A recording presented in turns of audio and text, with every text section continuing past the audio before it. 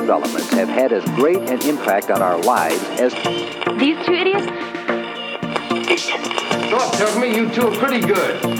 Best in the company. Golly, I'm so impressed. You're talking about line of sight. Yeah, that's right, exactly.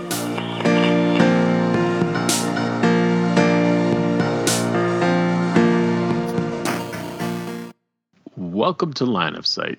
This is episode 158 for the week of October 11th. And my name is Adam. And my name is Nathan. And if you hear us getting a little choked up over here, it's because we're going to go back to one of the very first episodes of Line of Sight.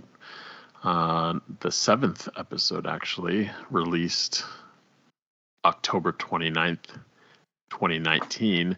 Movies that make us cry. We're going to do a part two of some movies that they may be less so than the first batch, because those were obviously things that we're familiar and we're passionate about, but I've been keeping a list of things as they come up, as I watch them, as I think of them. I think actually these are probably all things I've watched since that I've made a list of. But why not? Let's get those tear-jerking recommendations out there.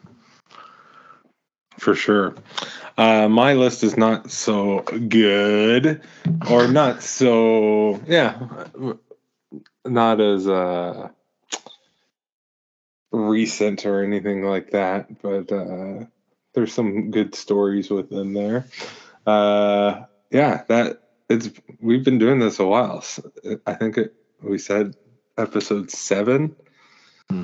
Our audio has definitely improved, and will hopefully improve even better, more next week when I finally get my other computer and can. I don't know. It sounds all right, but I think there's some limitations just doing it over Skype. But it's not too bad. We had 2 mics. I think back then we were doing single mic in the same room. Yeah, with no furniture in the room. Yeah, and then eventually we figured out using 2 mics in the same room, and then the lockdowns happened, and then we started doing things remote, and then we never went back. Yeah, it's just way more convenient. We should, and we have actually done at least one since then, but make it a special occasion and do something in person, especially if we can watch something together and then record. Absolutely. Should I'm gonna get back. Haven't gone to the theater in I don't think I went all of September. I don't even know what the last movie I saw, or even I don't even know if I saw anything in August. Nothing's been out. I do want to see that Amsterdam movie, but I wanted to, but I've been hearing terrible things about it. Well, I saw one. I saw Frank gave it a 2, I think, on Letterboxd or something. So then that, I don't know. It depends on his mood, but it's just by the trailers, it's I like all these actors. It seems fun. It doesn't seem pathetic or something. It seems something different, but maybe it does suck. But, the sources I've been seeing, it's not like I've been searching it out, but I mentioned being more on the Letterboxd Reddit community, and I forget where it was. I was seeing people will ask what's something you've rated this, blah, blah, blah, some criterion. Some posts about bad movies or something, and a lot of people were saying Amsterdam for most recent thing that they've watched that was a disappointment or something. and it was I was like, oh, I did not expect that, because from the previews it looks pretty good. But I will say the previews kind of remind me of Inherent Vice, which I didn't like. I think a lot of people do like that movie, but Is it the same director? No, that is, I think Inherent Vice is Paul Thomas Anderson. Right. And Amsterdam is whoever did like Silver Linings Playbook. I think.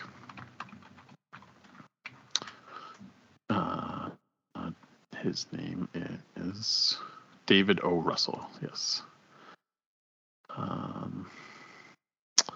And actually, and I don't know if this has anything to do with it, but one comment I saw was about, it's like the movie sucks and the director is a sex pervert or something like that. It's like, I assume everyone in Hollywood is, but he, like, I don't know, he's pretty well liked. You liked Silver Linings Playbook. He also did The Fighter. Oh yeah, no, he's good. And like he's worked with Christian Bale a bunch of times, like American Hustle, Fighter, and this. I mean, he did Three Kings, which is like an older one that was pretty popular. So I don't know. I thought it looked good as well. So I'm not saying it's not, but I saw a lot of people saying not good things. What was something else? I feel like anything that I want to see isn't playing near me. I forget what else came up that I was looking for, and it was more of a limited release, it seemed. I don't know. It doesn't matter. How was your Thanksgiving? Happy Thanksgiving. Oh, yes. Happy Thanksgiving. Canadian Thanksgiving. It was good. It was, what can you say? Eating good, warm food is nice. Yeah, pretty uneventful. But yeah, how about yourself? It was busy, but it was good. Saw both families. I got to sleep in at least Saturday, and then every other day was busy and busy. Yeah, I'm fine. Can you sleep in? When do you usually wake up? I definitely do, because like I'll wake up, I'll be woken up, but then I'll go back to sleep. And but like tomorrow, what time do you wake up on a normal day? I wake up at 7. That's my usually. So if I'm not, well, yeah, like today I think it was 7:30. It depends on where I have to be and when, but right. 7:30 or 7 if I have to be somewhere earlier, or even sometimes 6:30 I'm up. Yeah. So okay, so then you can't, like, I find not that I can't sleep in at all, but like 7 o'clock with no alarm, I'm still getting up at 7 now, like COVID's over and everything, and it's just like, that's so and our Saturday hockey was moved. We used to start at 7, but now we're starting at 8. So like I can get up still at 7 and get there. And it's just like, actually I wake up the earliest on Sunday morning for hockey all week. Is Sunday should be the sleep-in day, but no, Sunday's my earliest day. But I'm just finding, like, I think I'm getting old where it's just like my kids slept over at their grandparents, and it's like by 7:30 in the morning, it's like, well, I'm awake now. I can't sleep in even when there's no obligation to get up. And this is why people come to Line of Sight, to know about our sleep habits. I can sleep in though. To answer your question, I think I said it, but yeah, I sleep in on if I weekends, stay up definitely do. late. I But always like I stay up can't. late. Yeah, but like I usually go to bed 12 to 11 to 1 is my range. I got a 2-hour window usual. But like last night I went to bed at 1. 6 hours, I'm fine. Anything less than 6 hours, then I can start it will affect the next day. But it's just 6 hours of sleep, no problem. Like I can't really tell the difference between 6 and 8, I feel.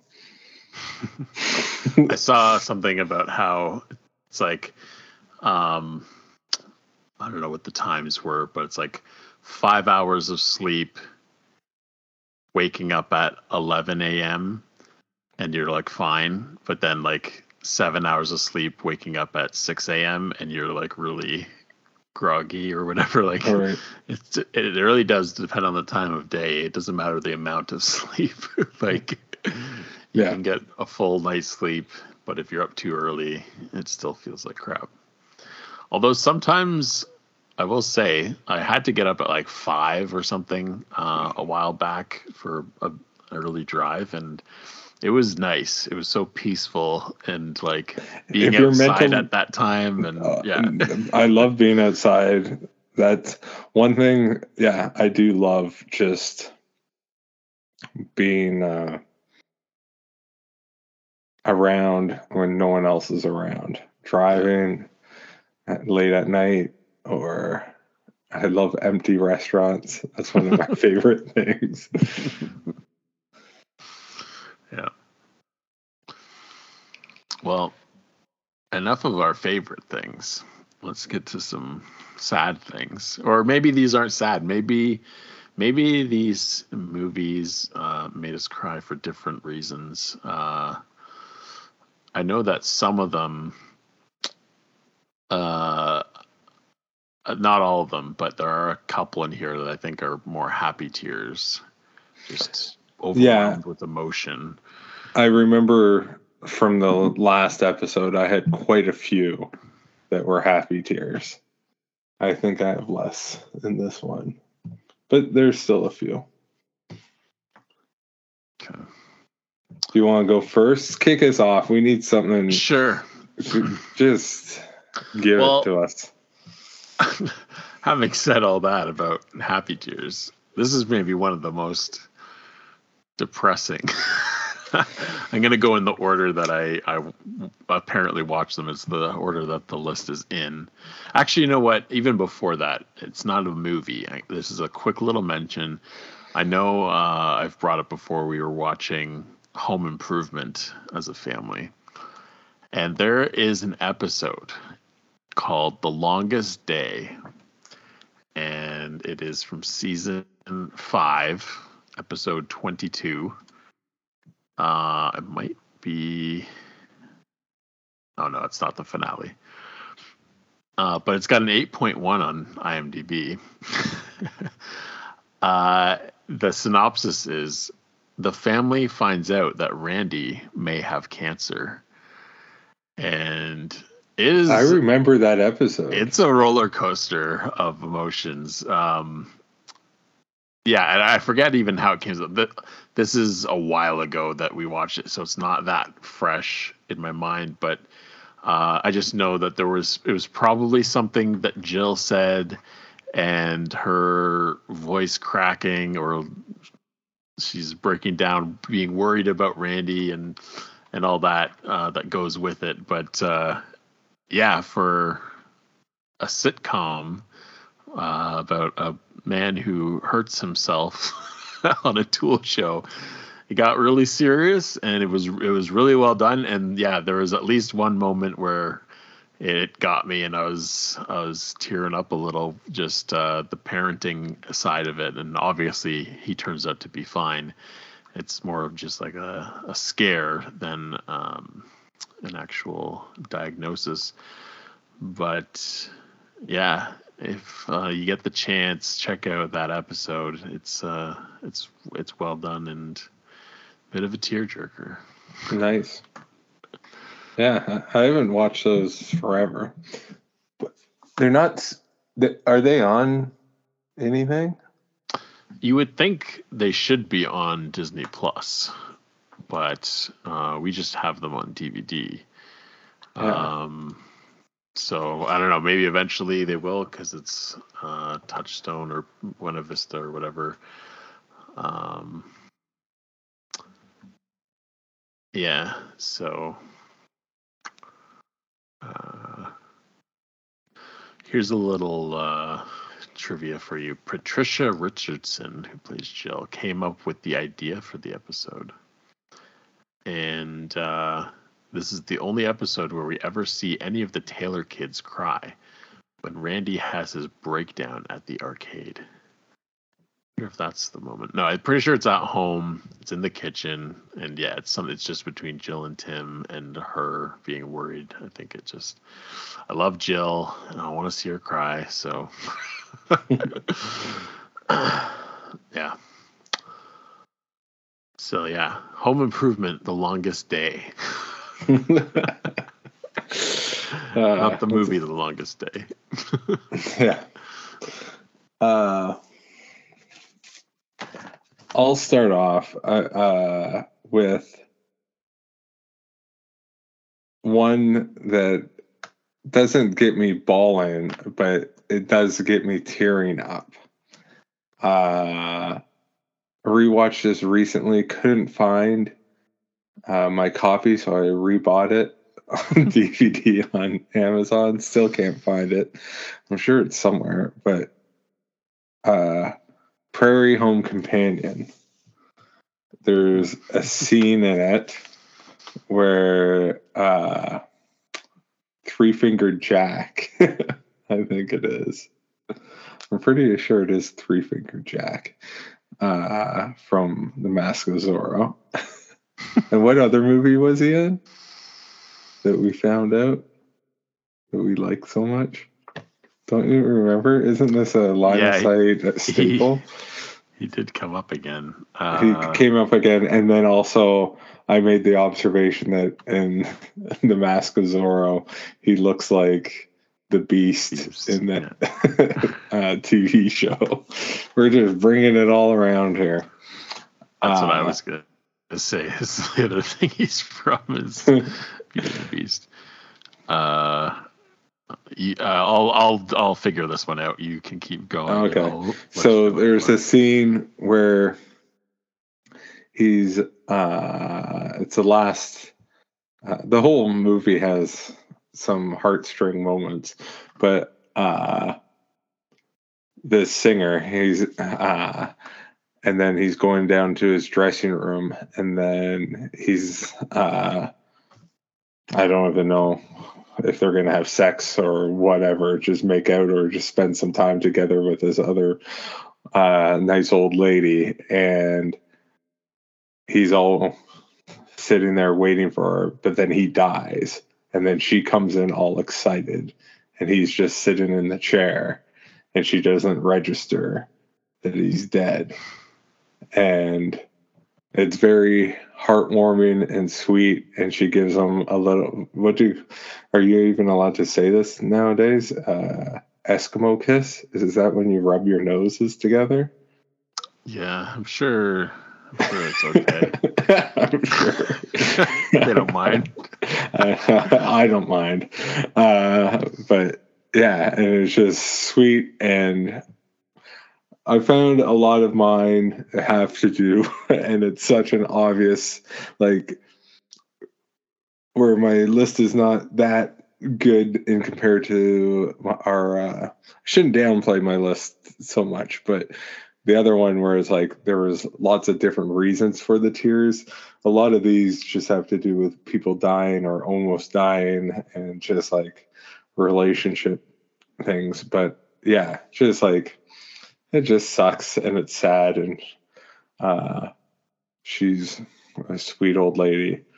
But then right after that, Woody Harrelson and John C. Reilly are outside the dressing room with Kevin Kline, and they keep getting interrupted because the guy's farting. And he's releasing all his gas, apparently, as you do when you die. So, Prairie Home Companion, it has a roller coaster's worth of emotion in there. Yeah. The only thing I've come up with that he would have been recognized in for us is The Patriot. And I don't even remember that. What part? In it. I don't know. He must just be one of the guys. I mean, he's in a lot of things. Although,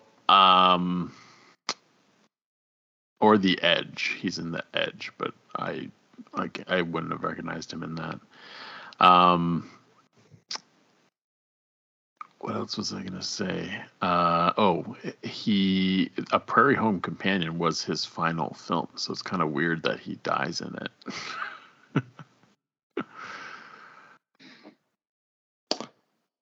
But yeah. Mask of Zorro and The Patriot were the same year as well. So, good for him. Okay. I feel like I've brought this up before. I don't think it was on that episode. I didn't re-listen to it, but I'm confident it wasn't officially on my list. But I did rewatch at some point Arrival. And it was the first time watching it since I had first watched it. So I've only seen it twice. But knowing everything that happens and understanding it pretty well on a second watch. This is a little spoilery, but at this point, I mean, it's been out for a while. Can I interrupt you? Yeah. I just did. I like that when people say, "Can I ask you a question?" They just did. The Patriot. You just mentioned Three Finger Jack. And L.Q. Jones is the actor that we're talking about. Yeah. Were you reading that or looking at posters? I was going through his IMDb. So it's just because I believe The Patriot on Letterboxd here is the Steven Seagal, The Patriot, that he's in. Or maybe he's in both. But it says the 1998 The Patriot. We got to review that. No, it's whatever weird. That movie is. So when I click on it, yeah, now I can see that. But in his IMDb, you know how there's like their picture and then like beside them it'll start playing videos? And usually it's like trailers they're in or like special things. The video that's there is the trailer for the Mel Gibson Patriot. But yeah, the movie he's in is not that one. So IMDb screwed me up because I didn't click on it. I was just like, oh yeah, The Patriot. But yeah, I know the Steven Seagal one. We should review it. It's 90 minutes. It has a 2 on Letterboxd. And listen to this. Every second counts. A deadly virus threatens to wipe out an entire Rocky Mountain town, leaving the town doctor to find some way to escape the soldiers who enforce the town's quarantine and devise an antidote. Matters take a more deadly turn after the physician is captured by a dangerously unstable band of militia extremists. Well, this has everything. And it's modern. There's a helicopter on the cover. I did not know that. I thought it was cowboys. No. Yeah, he kind of looks like a cowboy on the poster. Yeah. Then I am at a loss as to what this guy would have come back. Maybe it was just Prairie Home and yeah. Maybe I don't know when I watched The Edge. But there is, when I was getting really deep into his filmography from 1976, I've come across this movie once before. The title is Mother, Jugs, and Speed. And when I look into it, it's about this ambulance team. And that's the three names of the people. And it's Bill Cosby, Harvey Keitel, and Raquel Welch. And so this is a movie? This is a movie. And why aren't we watching this? And these are their nicknames. And it's so awesome that Raquel Welch's nickname is Jugs, and that's part of the title. And it's got Bill Cosby holding what looks like a beer and smiling. Yeah, it's. I think we should watch that. I want to watch Tiptoes or whatever that weird one is. Yeah. Like weird obscure things. There's some stuff on Disney Plus that's like when did this ever come out? Like 80s, 90s thriller trash and stuff. It's just like stuff that never left an impact. Let's watch more of those movies. Yeah. Anyways, he's in that. And it's just funny that came up. Yeah, I think it was on Letterboxd. I was reading the reviews and be like, this sounds insane. Anyways, Arrival. 2016, starring Amy Adams. Amy Adams, always a delight. This is a very serious movie, a very real take on an alien, not invasion, but if ships came to Earth, blah, blah, blah. She's some sort of linguistic expert. And anyways, the tear-jerking part, it kind of starts off with a bang. You see her and her daughter, and they're living life and having a great time. And then the daughter gets sick, and you don't really see what happens, but you can assume she passes away, because then she's all alone. Amy Adams. I won't give away the twist, even though what I'm saying is going to kind of give it away. But at the end of the movie, there's a moment where Amy Adams basically makes a decision to conceive a child, even though she knows the outcome of what's going to happen. And it was like that specific, that phrase, that sentence that I just said, that was like going through my mind, and like the kind of putting yourself through something, but like knowing it's worth it. And just her decision there, it brought me to tears. It was it's kind of beautiful, kind of sad, but it was just a very real kind of mother moment too, where it's like, I don't care, I'm gonna do it anyway, kind of thing. Or maybe, I don't know, maybe the movie kind of implies there's no avoiding it, it's gonna happen anyways. But yeah, that movie's awesome. Villeneuve knocking it out of the park, bringing men to tears. Yeah, no, for sure. I gotta rewatch that. I think I've only seen it once, but yeah, I saw it once and I was like, gotta watch this one again. And yeah, not something I'm gonna watch too often. There's one I know I was debating to be on my top 100, but it's not really a favorite. It's really, really good. Mm-hmm. Have you seen Glory? Have we talked about Glory? I have seen it, and Yeah. I know it's come up a couple times. Yeah. So Glory has what's his name? It has Denzel Washington and Matthew Broderick. And why am I blanking on Andy Dufresne? Morgan Freeman. Morgan Freeman, thank you. And Morgan Freeman. And it's about I don't know if it's the first or whatever, one of the first black regiments during the American Civil War.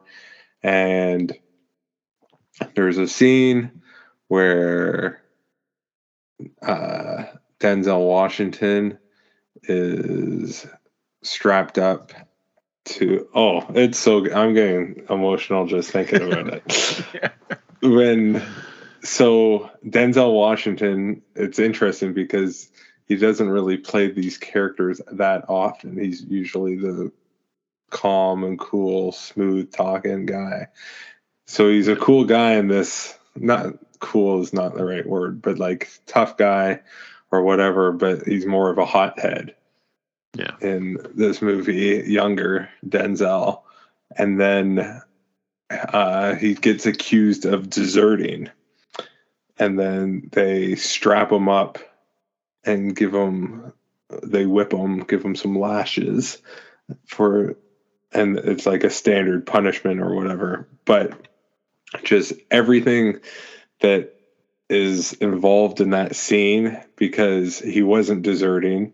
He out looking for some larger boots because his feet weren't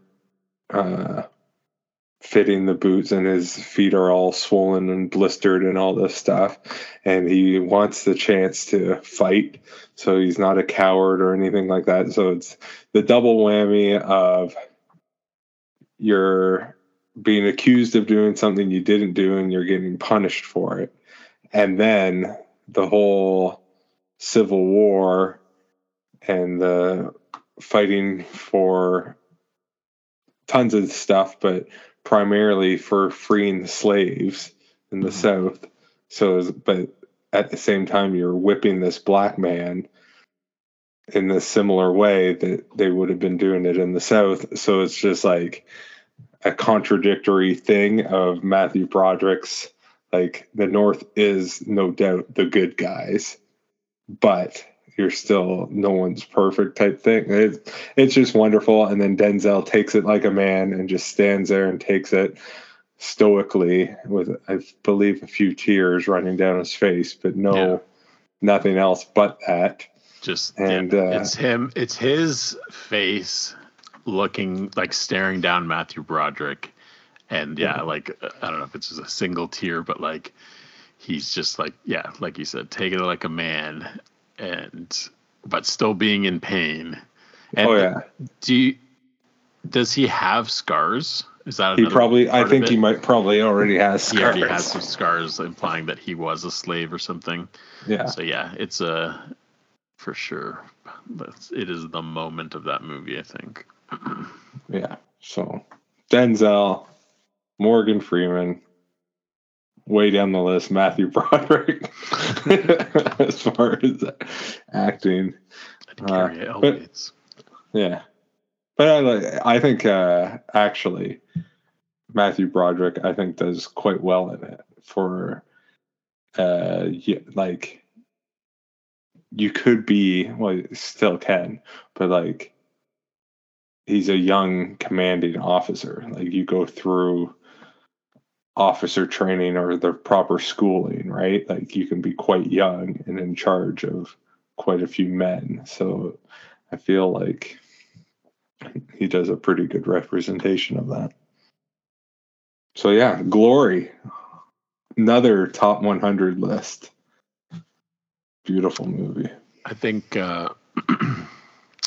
my next one is on my top 100, and I think this is maybe a new moment to cry at. I don't know if I ever have cried in this movie, but from 2004, M. Night Shyamalan's The Village. Okay. I love this movie more and more every time I watch it, and find more and more things to love about it. And the moment that hit me this time, one of my favorite moments has always been there's like a scene between Joaquin Phoenix and Bryce Dallas Howard on her porch at night, and it's like the closest thing to not a love scene. It's not like a sex scene or anything, but just like them courting kind of thing, and talking to one another directly about how they feel. But before this, there's a scene where Bryce Dallas Howard, who is Ivy, is hugging her sister at her wedding, who is played by what's her name? They're sisters in Jurassic World. So I know who you mean. Judy Greer. So Judy Greer, who was saying she's in love with Lucius, who's Joaquin Phoenix, all of a sudden she's engaged to this other guy, and then they get married. So it's at their wedding, and I don't know if it's the scene that happens before it is part of the wedding, but like Ivy's sitting on a hill with Mrs. Clack, who I think it's Cherry Jones is the name of the actress. And she's telling Ivy a story about her sister. I guess it is during the wedding, because she's reminiscing about her own sister, and she's telling the story and says she did not live past her 23rd birthday.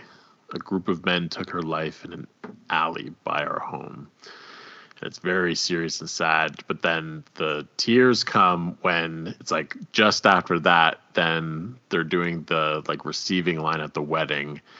And then Ivy hugging her sister, it's like putting those two things together, and like her just like appreciating and cherishing her sister. And like, it's, again, it's a kind of sad / beautiful thing of like, how much she loves her and is like literally holding on to her and, cherishing her. And, it's great filmmaking, and I will defend Mr. Knight in a lot of things. Not every movie of his is great, but like this one gets crapped on sometimes, and it's like there's so much good stuff in here. I wish people would just open their eyes and see We it. should do an episode on it. On The Village or him in general?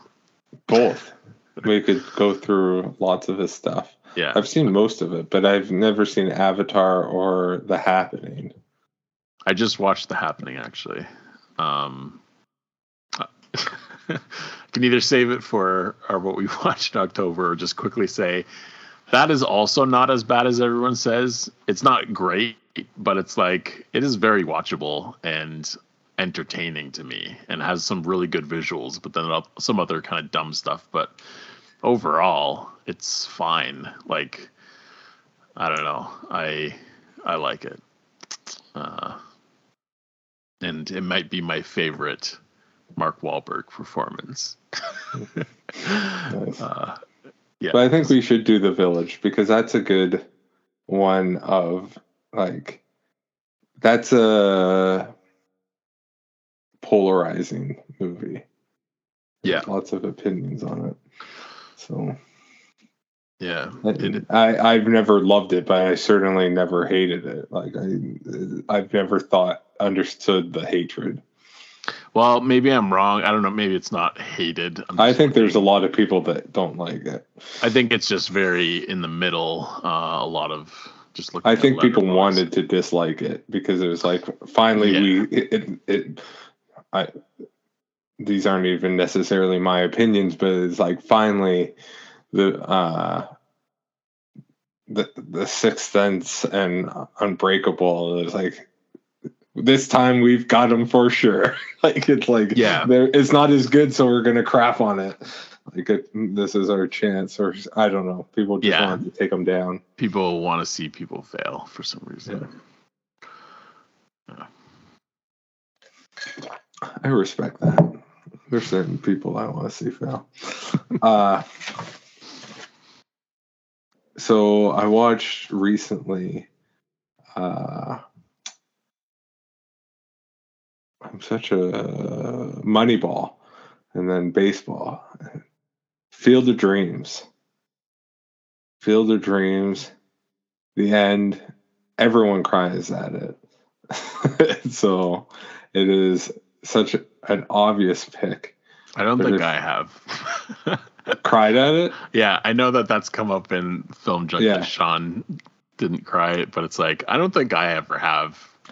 Well, this is the thing. These are not, like, I get far more emotional during 101 Dalmatians than I get at Field of Dreams when the puppies are lost. So, but I think it's also all this family stuff, being older, like this stuff like I've seen Field of Dreams a dozen times. It's now being older and more thinking about your family and your kids than before. But just at the end, he gets to talk to his dad, I don't know why I'm saying this, but like a young version of his dad, essentially. And then he gets to play catch with him, which is the great, like, joke that it's corny but true of, like, just like a dad and a son playing catch is like such perfect wholesomeness to it. So it just comes together. If you build it, he will come. All these connections. Kevin Costner's voice when he's like, just like it's cracking when he's speaking. Just a beautiful moment. Even just a little while before that, James Earl Jones's speech about America is beautiful. It's just a beautiful, nostalgic movie. How can't you be romantic about baseball? It's the best. But yeah, love Field of Dreams. Love the ending. Fantastic. Well, on my list, it was not Field of Dreams, but you mentioned Moneyball.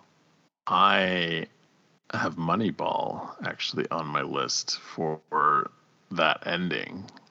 I feel like we've probably talked about it, but it's worth mentioning again. It's not even a spoiler. Like, they have there's the big tense moment. There's a game-winning home run. Everyone is celebrating. The music is swelling, and then cut to Brad Pitt. Silence, celebrating alone in the like workout room or whatever it is. Yeah. And just that hard cut and silence and seeing him there, it was like just a single melancholy tear. It's just like, it's so good. And it's, again, like, I don't think that's a sad thing, but it kind of is. It's like, oh, he doesn't get to celebrate with everyone else, but it's like, there's all the emotion of like, yay, they did it, like the happy emotions, but then cut in with that, it doubles down almost, or I don't know, maybe that's not what a double down is, but it gets you two ways almost. Yeah, and actually that made me think of something else that I'm surprised I didn't put on this list, but I guess I was already full, so I didn't. Another sports movie with the big finale where I definitely was not bawling, but like just tears were flowing. Really? I'm sure I'll bring it up at another time. But yeah, because I'm just thinking, like, sports movies should be prime for this. Yeah. But like Field of Dreams is not Like it is a sports movie, but it's not your a typical team. It's not like the winning at the end or whatever. Yeah. But that does remind me. I'll just say quickly, Rocky, Yo Adrian, you did it. Does get me going. Oh boy. Is it my turn? You just okay. I'll give you another one. Rocky doesn't count. Yeah. Pride and Prejudice. The Keira Knightley Pride and Prejudice. Mm-hmm. This is a happy one. When there's multiple parts to it. But when so is it Lily or Lydia goes away with one of the dumb soldiers and gets married or whatever, but there's all this commotion or whatever where the family doesn't know what's going on, and she's gonna dishonor the family and cost them a bunch of money and problems. And Keira Knightley's like, it's almost comical, but it's still sad, where she's like trying to read the letter, and Mr. Darcy and her, I think it's her aunt and uncle or whatever, are trying to get an understanding about what's going on. But then later on, when she finally finds out that Mr. Darcy fixes the entire situation, and he does it for her because he hates this guy, but he'll deal with him because he loves Lizzie. So then when specifically when Keira Knightley's talking to her dad, Donald Sutherland, his performance of his holding back tears and being happy for his daughter is just the best thing in that movie. That part just sells it so well. It's so genuine. You just want the best for your kids. It's I was listening to someone in some podcast, and they were just talking about like needing to raise your kids properly and all this stuff, but then you do just want to buy them, like if they're into whatever, pick. Yeah. If they're into teddy bears, you just want to get them teddy bears and just make them happy. And like, you don't care about yourself. You just want to make them happy. So yeah, when you see them actually fall in love with someone that's a good person and all this stuff, and which is nice. Love Pride and Prejudice. Amazing movie.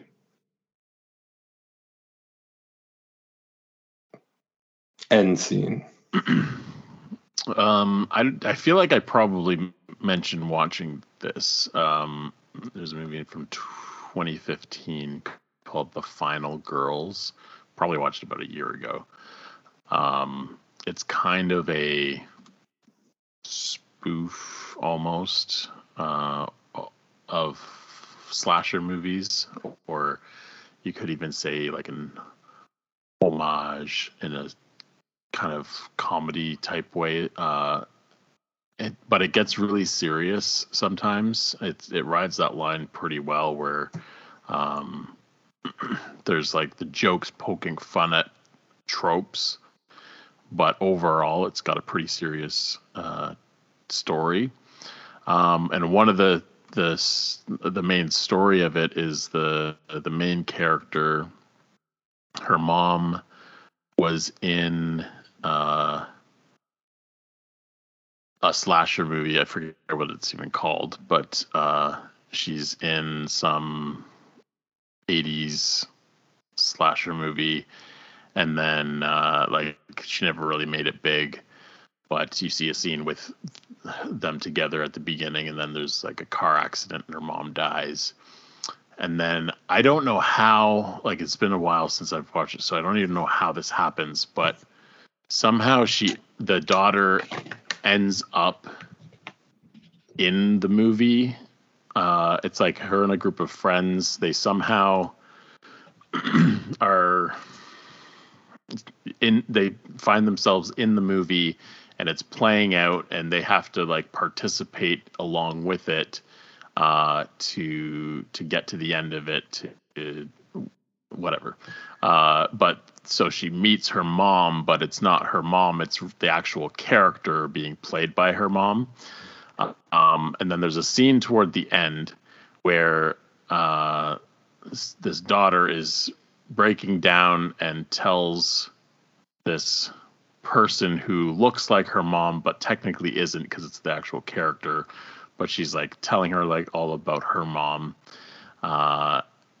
And it's really emotional, and that's one of those moments where it's like, I thought this is a comedy, but it's like it gets very real. Got a little misty watching it. It doesn't feel forced, and it's just a very surreal moment as well as real.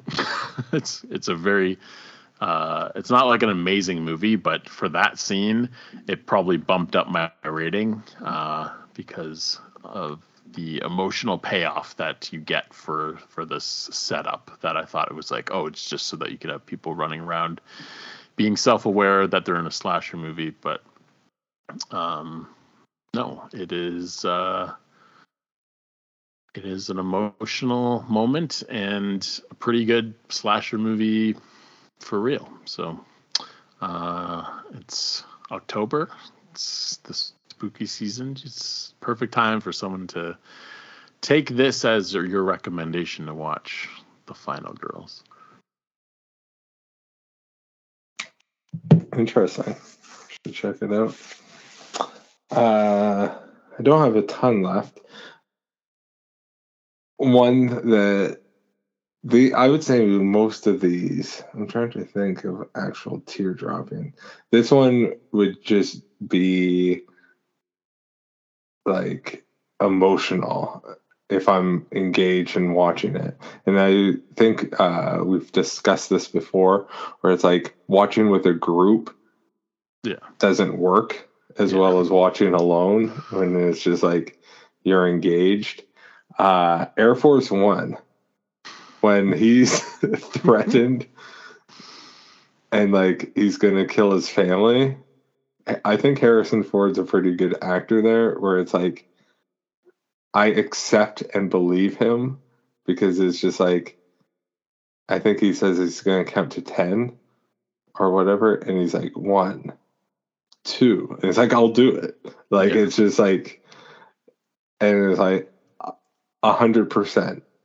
Where it's like, there's no instinct in me where it's like, it's not even, there's lots of times where it's like, I don't know what I would do in this situation or whatever.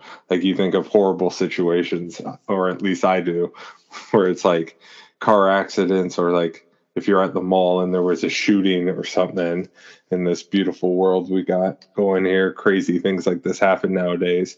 And it's like, oh, what would you do? Well, I would hope I would do this or that or whatever.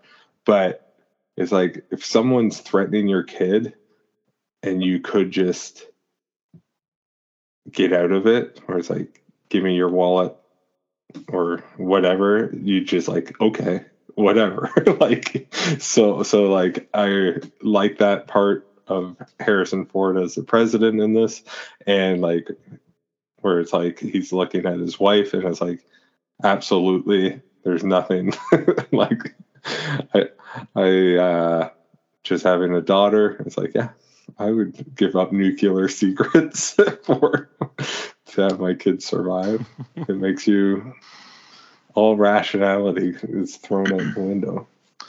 Yeah, and it's good because sometimes it's like, you know what the character's thinking of, like, they're bluffing kind of thing. Like, right. yeah, I'll help you out. I'll do whatever you want. And it's like, I don't believe that you have something up your sleeve. But that, where he's just like, I'll do it. Like he seems desperate. Like it's not. And that's part of the movie where it's like, we won't negotiate.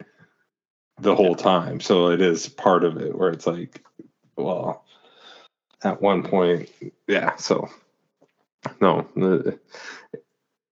Air Force One. I gotta watch Air Force One more often. I watched it with Aaron and Steve. It's only gone up for me. Like, I think I'm pretty positive it is on my top 100. I would have never guessed it, but it's one of those where it's like, who am I kidding? I love this. Like, I feel Air Force One is, because people call it like Die Hard on a plane, and it is like, I saw Air Force One before I saw Die Hard. Okay. And it's like, it's one of those like quality ripoffs. Yeah. Where, I don't know, other examples of it. I'm sure there's like quality ripoffs of Jaws or something like that, where it's like there's lots of like Under Siege, I would say, is like a lower tier, but still like they say a ripoff of Die Hard. But like having Harrison Ford and like what's his name? Commissioner Gordon. Gary Oldman is like, it elevates the movie. So yeah. Air Force One. Or the wife, Wendy Crewson. From the Santa Claus? Yeah. Yeah. She's good too. Yeah, they're all good. Yeah, it's fun stuff. And one of the Russians is the guy from Spider-Man 2 who's always asking for the rent. And does he have that really skinny daughter? Yeah. Yeah. I saw a meme where it's like comparing her to Mary Jane. Yeah. And it's just like how much better she is, like in every way. It's like accepts you for who you are, like all cookies. Yeah. Like, all this stuff is like, yeah. Isn't going to be marrying someone else. Yeah, isn't in love with your best friend, all this stuff. Yeah, it's good stuff. Yeah. Well, I'll go with another top 100. And again, another M. Night Shyamalan 2002 Signs. Love Signs, probably even more than The Village. And we were just before recording, we were even talking about it, just being Halloween coming up and the cornfield and scary. It's something I usually do end up watching around now. But the scene that gets me, you think about it, it's like, what would it be? The ending, I guess? But it's like, no, it's not even the ending. It's the scene before the big night. It's supposed to be a happy time. They go through the house, they're boarding up windows and doors, and they even have a nice thing where they're all saying what they're going to have for dinner. It's like, anything you want, we'll make it. And it's like spaghetti, waffles, steak, like everyone's ordering what they want. And then they go through all this, make this big meal. And then they're sitting down, and it's just like so ominous. Like they're kind of waiting for the big attack to happen. No one's eating. And it gets really emotional. Like it's and real. Like as a father, Graham yelling at his kids, Mel Gibson, him crying in general will get anyone going. Like I think he's a really good crier. Yeah, he is. But it just like the whole scene's like, why isn't anyone eating? Then he's just like getting angry at people. It's like, that's not the right response, but it's also like there's so much going on at that moment, and like him yelling, and he's like, well, if no one's gonna eat, then I'll eat everything. And he's like taking it off the plates, and like Bo is crying, and she's like the little girl, and he's like, it's so good. Like the performances and like how like you're dealing with the stress and the fear and all this stuff culminating in this scene.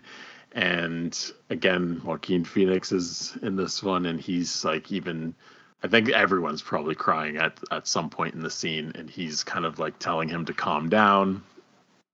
And then the boy, I think at one point goes over and hugs him, and it's just like so friggin' emotional.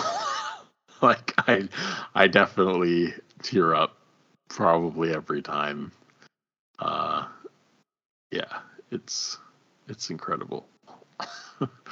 And yeah, it's one of those things, like, it's not sad, it kind of is, because it's like you're worried for them and they're afraid, and that's really the root of what's going on. But yeah, it's a different kind of tearing up scene. It's all about the performances and the atmosphere, the master at work. Do you have a lot more? I have 5 more. Okay. I don't really have, like, these I don't have good. I'll just, you know what? It doesn't matter. I'll just Patriots Day. The only thing, when things are based on real life, thinking about it gets me going. So just like all the wounded people and people that were killed, and it's just like that actually, as soon as it's like not, I don't know, a superhero movie and it's like actual people with faces dying or whatever, and it's just like, as soon as you have some empathy and put yourself in their shoes, and it's just like everything is like, what would it be like tomorrow to have your legs destroyed and you can't walk for the rest of your life? And it's just like so tragic, so heart-wrenching, so things like that. So Patriots Day has that kind of stuff. A lot of other based on a true story movies have that, but that was one that just fairly recently watched, I think, and it was just sticks in my mind. Whereas like other things are sad, where like I'm thinking of The Grey or even John Wick, where it's like the wife dies, but then it's like it's not real.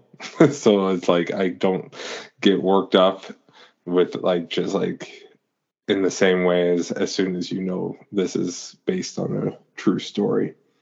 So yeah, anything like that. My last one is the ultimate one that I've just been reading up on. It's not even it's kind of connected to the movie. So yeah. Okay. So I didn't go much into it, but in The Final Girls, Adam Devine is in it. That's one of the characters in the slasher movie. And it's at a camp, and then this next movie also has Adam Devine at a camp. Came out in 2020 on Disney Plus, called Magic Camp. And it's exactly what it sounds like. It's about a magic camp. Adam Devine is asked to come be a counselor, and he's kind of the underdog cabin. There's a big magic competition at the end. It's pretty mediocre. It's watchable. It's more for kids. I sat through it with Alexis. She was into it. But the ending is... it got me. The main kid that goes to magic camp, him and his dad, their thing was magic, and his dad passed away somehow. and he's not there. So it's a big surprise that his mom bought him the ticket or whatever it is getting him to go to this magic camp that he wanted to go to. And the whole thing, it's like, oh, he's doing it for his dad and blah, blah, blah. But then the big trick at the end, like everyone's doing their competition, and his whole thing is card tricks. He's really good with his hands, and does some pretty cool things. But while he's doing it, it's like one of those card tricks where you tell a story, and like each card comes up means something. Right. And so all the parents are in the audience and whatever, and then he's telling this story with his card tricks, and it turns out to be all about his mom. And like how she's like so supportive of him, and she doesn't understand, but she's there for him, and blah, blah, all this like kids praising their parents. It's like, yeah, yay moms. Like it's this big thing. And it caught me off guard because it was a bit of like, I don't know, not a trick, not a red herring or anything, but like you think that it's going to be all about his dad and, oh, I wish he was here and blah, blah, blah. But then it turns out to be about his mom, and she is there in the audience. And it was a good misty eye moment out of nowhere from this direct to streaming kids movie. So I would recommend it for that. Overall, like I said, it's pretty watchable with the kids. I wouldn't say go out and just watch it if you want to see the scene, but it's in there. So yeah, it was a good moment. Nice. Robin Hood, the cartoon, the best one, as we agree on. Once in a while, it doesn't get me all the time, but once in a while, when he jumps off the castle and is in the water, and I was about to call the rabbit Thumper. What's the rabbit's name? Skippy. Skippy and Little John. And what gets me is Little John tearing up and not being completely confident and trying to put on a brave face. And then the relief as well. You had me worried, Rob. Like, what? It's so good. It's magic. Yeah, Little John tearing up is pretty good. Yeah. No. Yeah, exactly. Yeah. And then the sense of relief, and then they're making fun of Prince John. Oodalali. It's amazing. Mm-hmm. I know you haven't seen this either. Prisoners, another Villeneuve.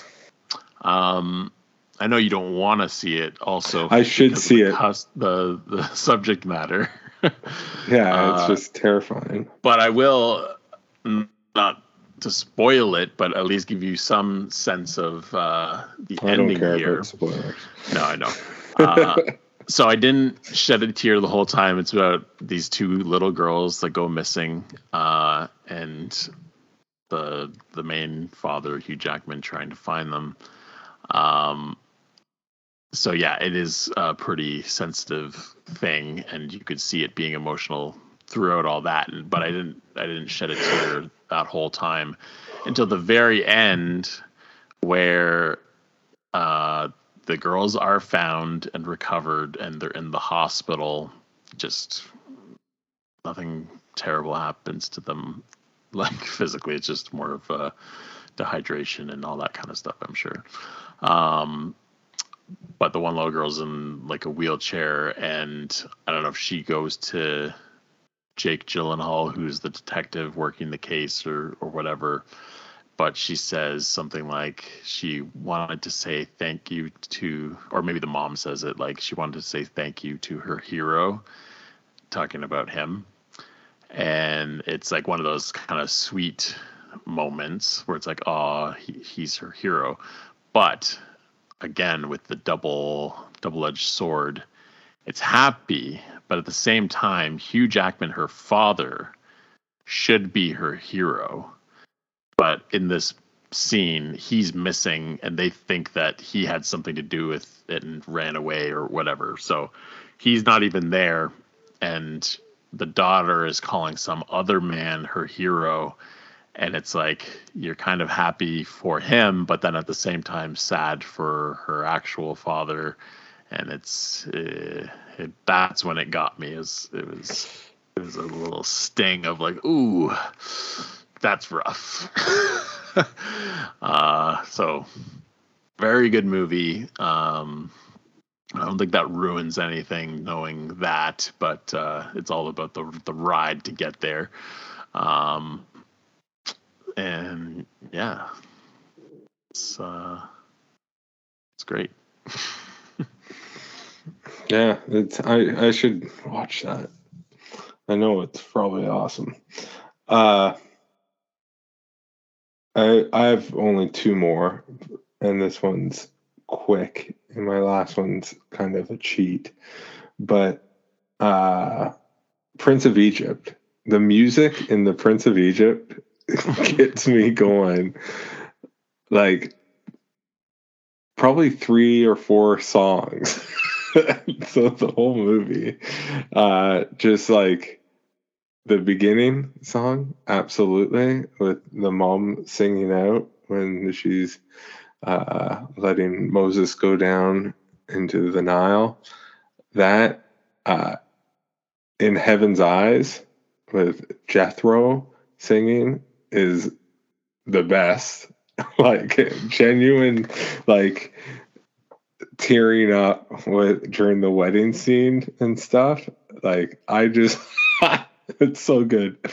I love it so much. But what always gets me is a good freedom time. So when the Israelites are let go and leave Egypt, I just find it so soothing, and the music with the children singing in Hebrew is just crazy. I just love it. Gets me going every time. That movie is certain things, and I know you're obsessed with your top 100, and I looked at my list today, and it's like, oh, I could see things moving around. It's like I never see a time where Prince of Egypt is ever going to be out of my top 25. Like it's just like this thing is solid as a rock for me there. But yeah, Prince of Egypt, musical tear-jerking. I'm gonna, because you only have one, you say one more after this? Yeah, and it's just I'm gonna switch it up so I can combine a couple. So this one is the lowest rated on my list today. I only gave it a 3, but it had one tear-jerking moment. Dolphin Tale, kind of an okay movie overall, but this is when it actually becomes like a pretty good movie.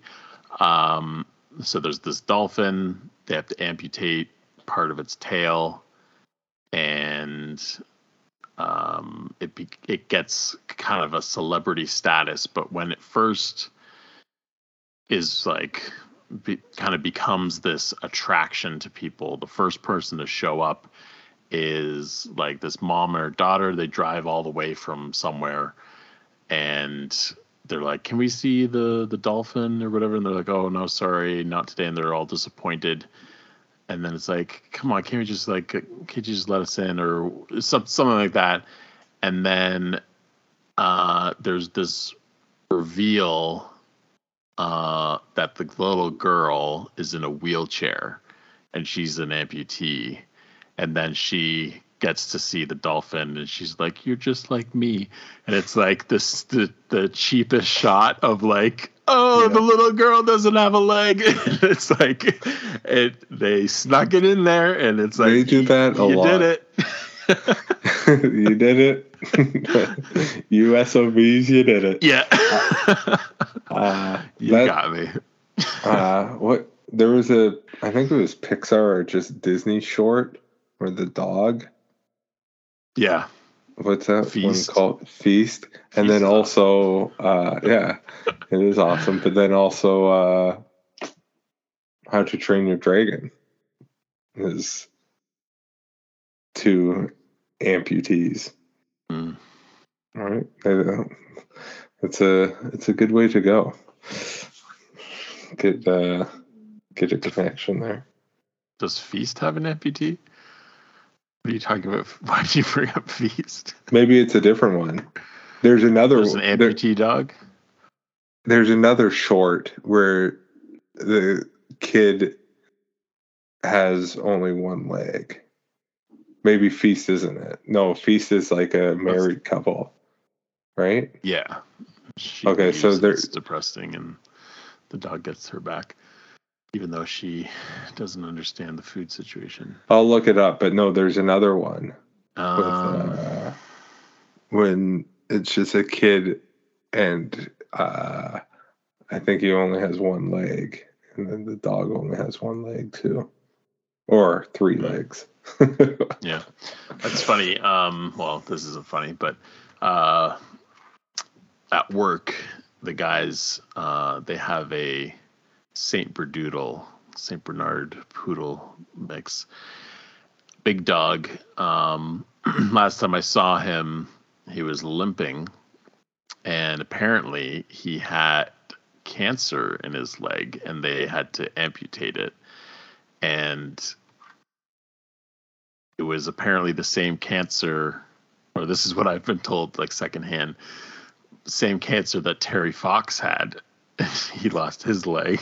I don't know if it's just because it was the leg or what, but leg cancer, right. Classic. But yeah, or I think it's like it's bone cancer, I think is what he had, and it was in the leg, so it just happened to be. So, anyways, and the Terry Fox run just happened. That's something that always gets me crying, is when I haven't done it this year, but last year, because Alexis was like learning about Terry Fox and the Terry Fox run was coming and whatever, and I'm just like watching these news stories about him and like just bawling. I love the Terry Fox story. You know the Terry Fox joke, right? The standard one. I'm sure I do, yeah. Well, it didn't come up. That was the thing. But I thought it was coming up. Max was asking something about, like, I think they saw a dead fox on the side of the road and was asking, like, how does a fox die or something like that. And I honestly thought he was going to drop the standard joke. And I was like, he better not be already at this disgusting age of horrible jokes. So he did not. He was not thinking about that at all. That's where my mind went.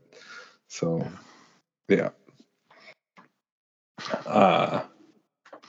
Terry Fox, great national treasure, great Canadian. My last one. Let me just get the proper thing here. So I think in the last episode, or our episode number 7, we talked about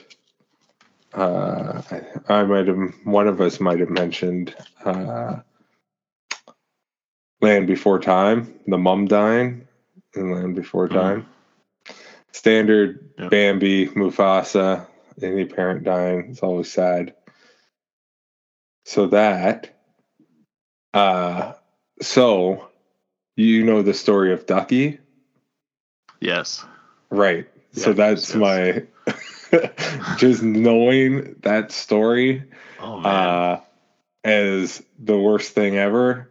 So for listeners, I don't want to. You shouldn't listen to this episode. I'll tell you spoilers. Spoilers ahead. Don't listen if you don't want to get upset. But so the voice of Ducky, Sarah Neville told me this a decade ago or so, but was killed by her dad. And it's just like, I was just reading, her name was Judith Barsi. Barsi. Barsi. So the dad killed her mom and her and killed himself. So murder-suicide. But she was a voice in All Dogs Go to Heaven and The Land Before Time. And that voice of hers, I don't know All Dogs Go to Heaven, but I know Land Before Time. Ducky, You Smell Me, and all these like she has a perfect voice. It's amazing. And she's in Jaws the Revenge. Yes. I saw that. And like you can instantly recognize the voice. Like just her talking, it's like, yep, that's Ducky. So very sad. And yeah, it was even before Land Before Time was released, which almost makes it more sad because she didn't even get to see the movie. Right. It's just so I think she was 1978 to 1988. Born in June, killed in July, so pretty much exactly 10 years old. Just brutal, sad, just everything about it is sad and tragic and horrible.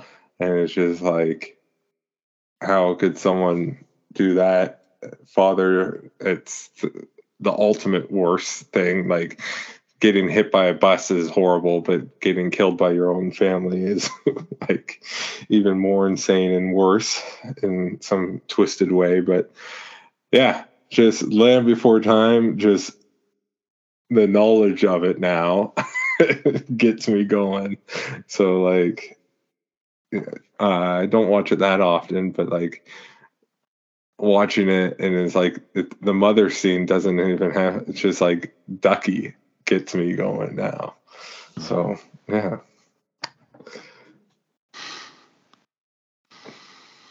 tragic. It's a deep cut. Yeah. Background. I'm trying to find what specific lyric could have done this to me, but my last two I'm going to bundle together because they're both about music, both featuring Andrew Garfield. And even in my notes on the first one, special Andrew Garfield mention for The Amazing Spider-Man 2, real quick, Gwen Stacy dying. That movie is pretty much 50-50 garbage and 50-50 amazing. And that's one of the amazing things, is like the emotional moment of her death is so good. And then him in Hacksaw Ridge, I don't even know specifically what, but I'm sure there was something. He's great in that. But the main thing that I have to mention featuring him is, and both of these are from 2021, Tick, Tick, Boom. I know you watched, and I just watched some of the, like a month ago. I just didn't rewatch the whole thing, just some of my favorite songs of it. Yeah. It was more, not like drop tear, but like more misty and sniffly, but like several times throughout the movie. And one specifically, or I guess two specifically, first one when his friend says, "I'm HIV positive," I think it like hits you like a ton of bricks kind of thing, where it's like, he's so involved in his own stuff and writing his play and all this, and then it's like this wake up call of like, I'm going through something and you haven't even noticed, sort of thing. And it's just an emotional scene. But then also the final song, I'm just going through the lyrics, and I don't know what specifically it was about it. But music in general, kind of like Prince of Egypt, it can just get you going. And the last song's like a banger called Louder Than Words. And the chorus or refrain of it being, I guess, the louder than words part. So it goes, cages or wings, which do you prefer? Ask the birds. Fear or love, baby, don't say the answer. Actions speak louder than words. Kind of sums up the movie in those two little parts. But like, yeah, there's something about that. It's a perfect ending to the movie. There's like, I don't know if there's flashbacks happening, but you're definitely seeing people in the audience, and the things he's saying have to do with the story with him and that character, and really a great ending, great finale, because that's essentially what it is this finale to the show that he's doing. And yeah, I just remember being a little misty. For sure. Point. And then the other 2021 movie that has Andrew Garfield in it, The Eyes of Tammy Faye, which he's not the main character. He isn't Tammy Faye. That would be show favorite Jessica Chastain. And again, this is the finale of the movie. It's like after it's not present day, because I'm pretty sure Tammy Faye is dead. But it's like modern day. It's decades after the majority of the movie, and it's kind of like where is she now in quotes. And she's singing, I don't even know what it's for, if it's just at a church or whatever, but she sings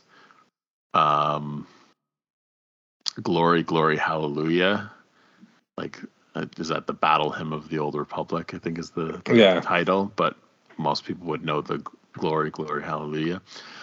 And for one, that song is just awesome, but something about her performance and the way that it's shown in the movie, because it's one of those moments where it's like, I think she's even just singing it a cappella at this church, but then it's just the music swelling and it becomes like this big production behind her and a choir backing her up, which wouldn't have actually been there, but it's almost like in her head, this is what it sounds like. And I think even an American flag drops behind her. It's like getting really over the top, but like again, the power of music, it just brings it all together. And it's this triumphant song. It's also this kind of tragic character. She seems a little crazy, but also just the message of the song itself. She's not given up and she's still positive and all this stuff. And it's like, what a way to go out on that song at the end of the movie.